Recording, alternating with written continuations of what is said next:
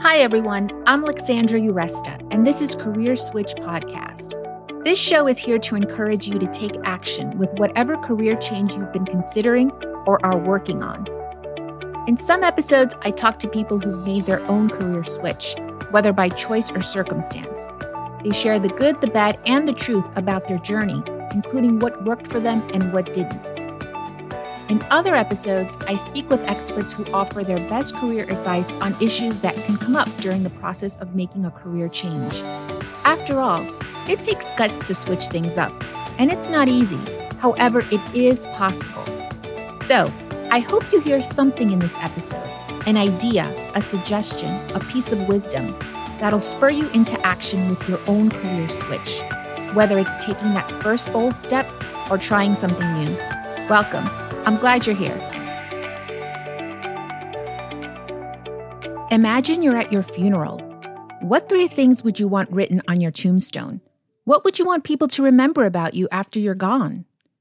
It might sound grim to think about these questions, but they make up the tombstone test, and it's what spurred 27-year-old Allison Fidel to make a career switch and become an elementary school teacher. In this episode, Allison tells us how she trusted her gut when she started seeing red flags at her 9-to-5 job as a graphic designer.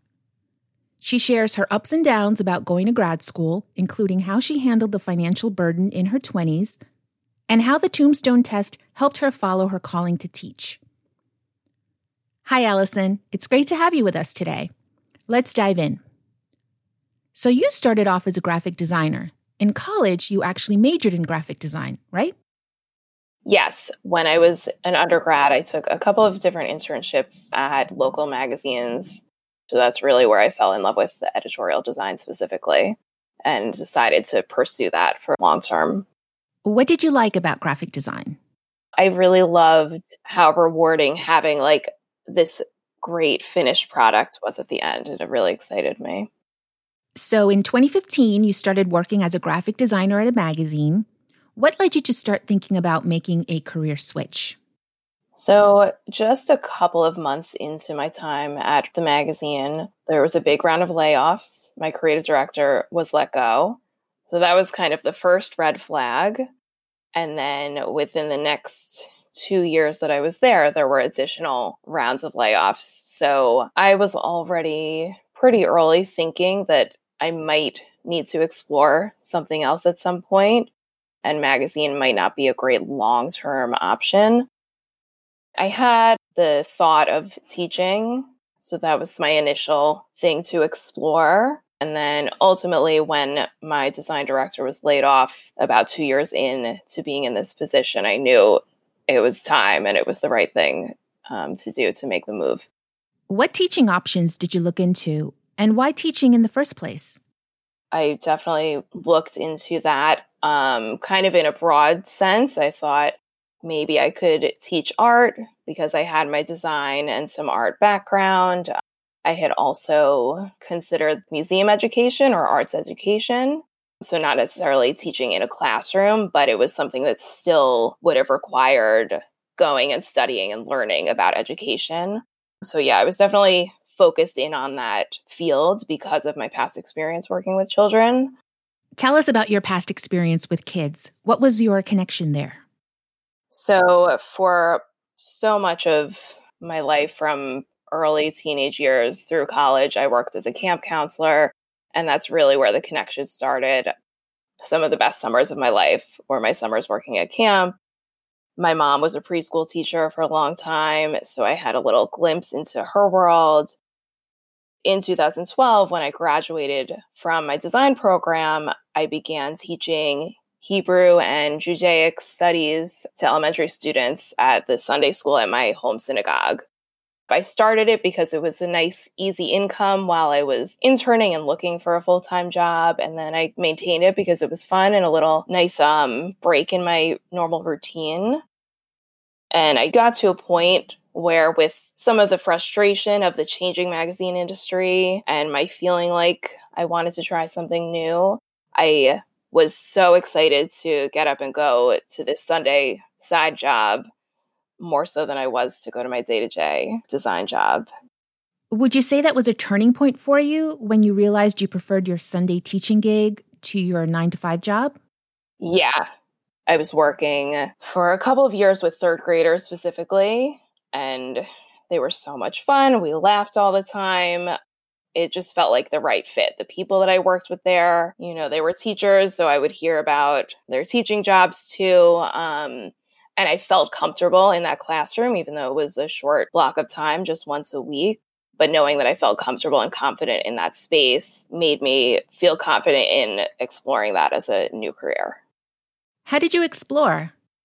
I asked about the work from friends who I had gone either to college or high school with that I'm still in touch with, and went into teaching directly out of undergrad. So I had heard stories from them about their experiences. And did they encourage you? Not so much, which is interesting. Yeah, a lot of them, they're like, oh, are you sure? It's really hard. Despite that, any teacher you ask will tell you how rewarding it is. So I guess it's encouraging, even though they're still discouraged sometimes in their day-to-day. What did they say was hard? I think the biggest challenge for a lot of people is the parents that you have to communicate with all the time. You never know what's going on with the family at home, of course, and they're trusting you with their children, so they're expecting a lot, and they put a lot on their teachers. How did you hone in on studying elementary education in particular? After going to some education college and grad school fairs and talking around and researching just what kind of jobs were open, it seemed like teaching elementary was more of a sure thing. Elementary teachers are always in demand. So I felt like to start off, that was the right place to start. And then later on, I could always go and add or explore other options if I wanted to be more specialized. So going to grad school is a big commitment. Did you have any doubts? I think my biggest concern going in was how to handle juggling working and going to school. I really wanted to attend a grad program full time so I could spend the least amount of time in school and get right back to working. But when you're in school for teaching, you have to commit to a certain amount of time every semester that you spend visiting classrooms. So you need flexibility for that. So, finding the right balance and being able to find something to still support myself, but get through the program and jump right back into working, that was daunting for sure. And how did you then work this out and actually decide to go for it? I found some great nannying jobs, actually. It was like the best fit because it was very flexible and it's a pretty well-paying job. Once I found that, I knew, okay, I'll be okay. I can take care of myself, pay my bills still. What about the financial aspect? You were 27, so you'd been working for only a few years after graduating college. How did you handle the cost of going to grad school? I definitely did a lot of research on financial aid, on scholarships. I also put a lot of effort into just looking into what schools would be most affordable and factoring other things like how far I would need to commute because that adds cost to it. I luckily qualified for some merit-based aid because of my ACT scores and my undergrad grades. So that helped a lot.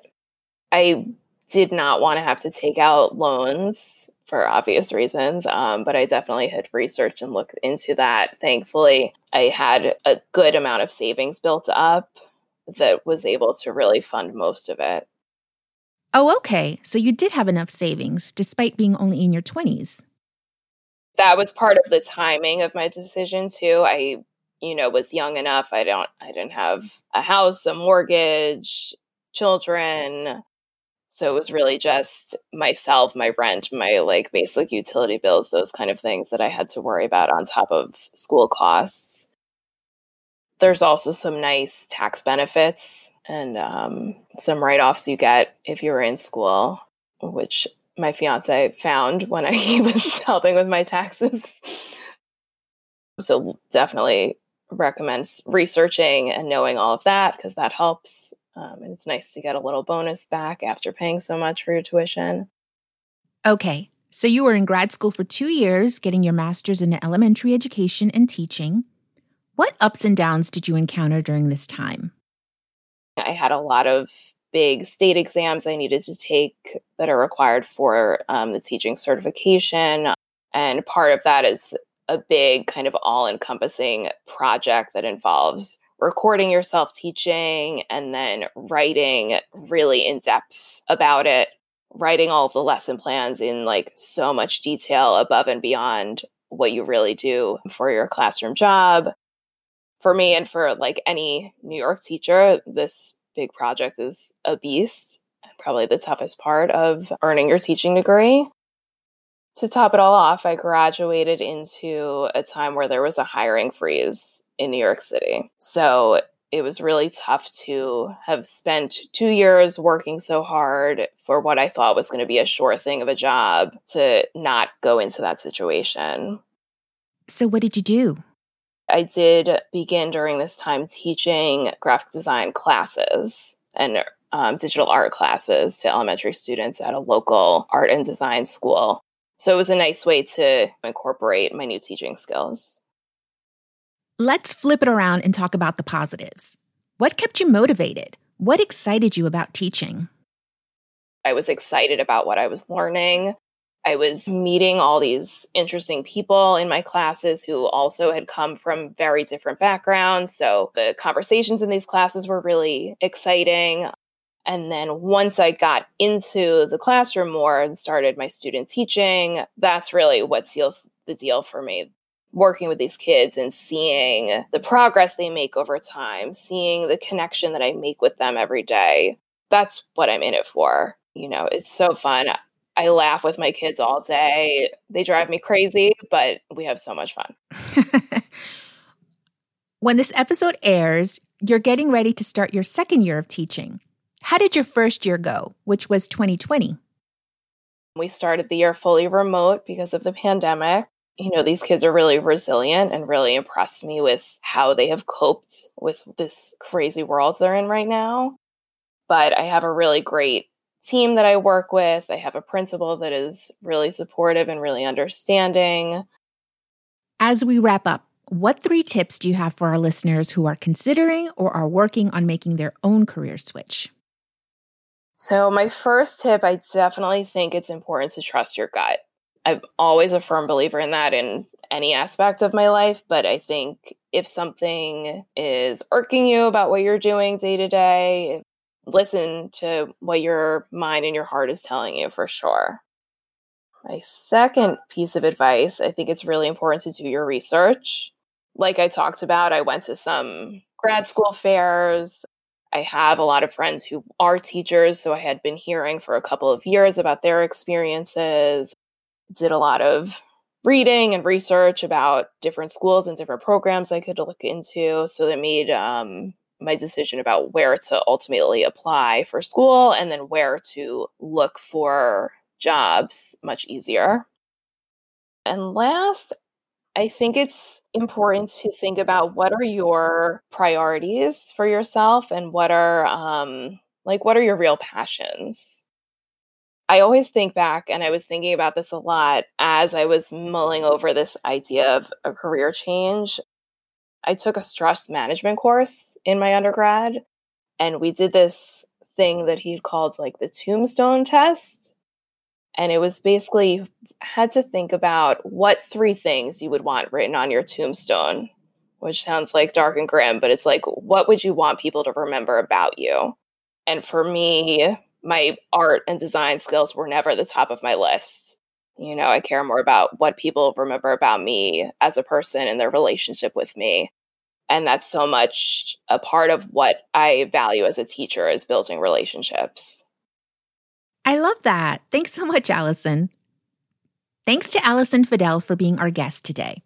Check out the show notes if you're curious to learn more about the tombstone test and about tax benefits for going back to school. You can find links to the resources mentioned in this episode and more helpful information in the show notes and on our website, careerswitchpod.com.